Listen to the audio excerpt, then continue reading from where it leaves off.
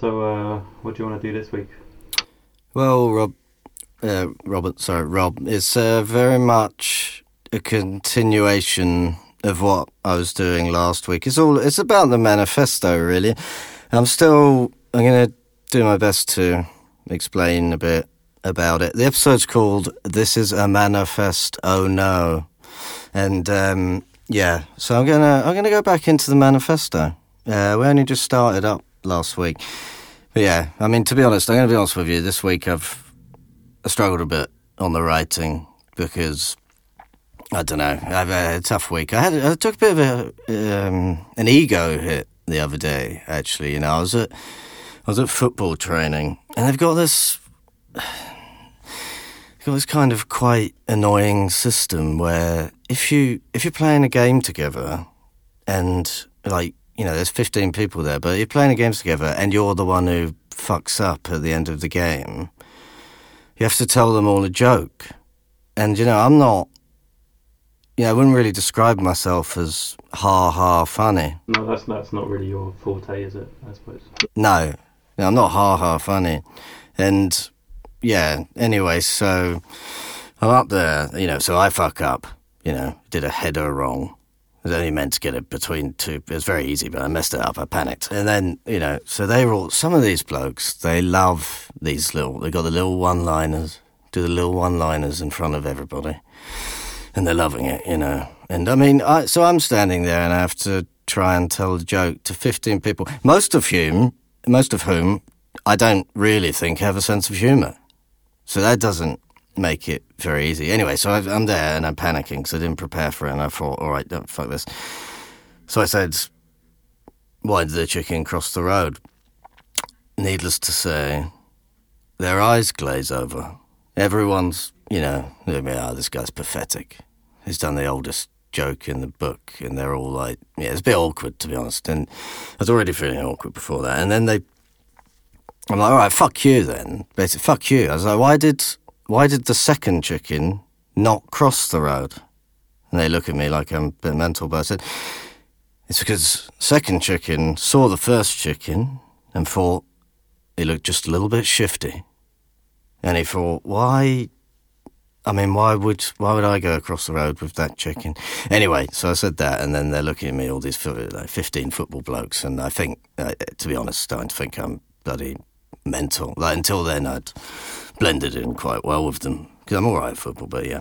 Anyway, so I'm starting to panic at this point. There's a sort of no way out, and so I thought then better say something else. And I thought, all right, fuck you then. Here we go. Why did the third chicken cross the road?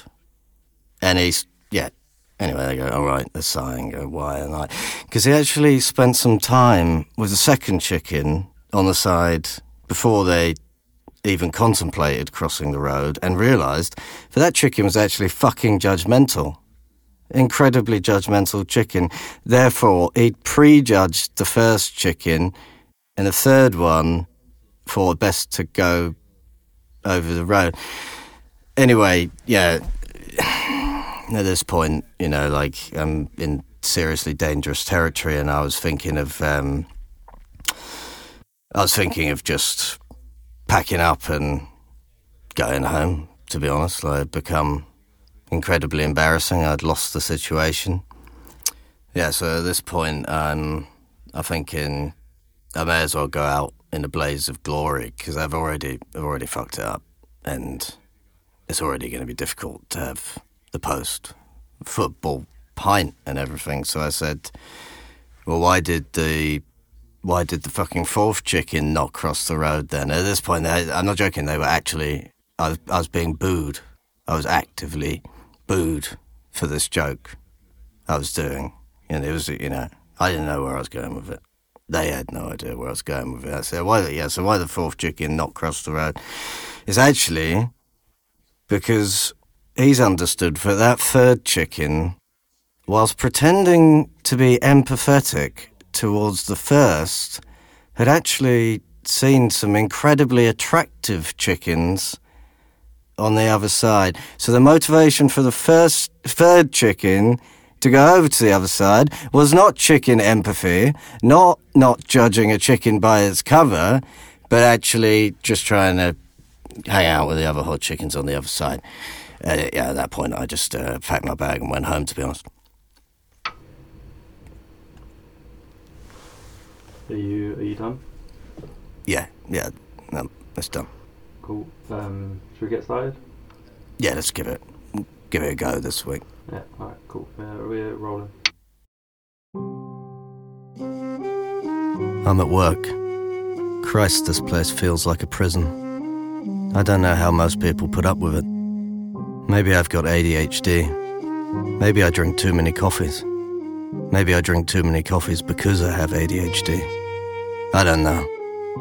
I've started to gravitate towards the couch next to the football table to get some respite.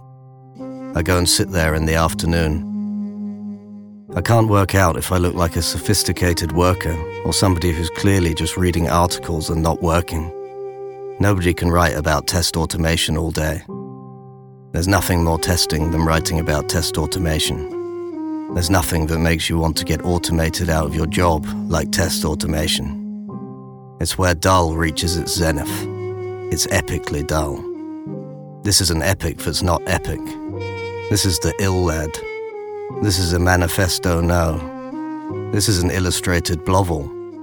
This is an autobiography. I'm telling you, that's what Blog Standard's all about.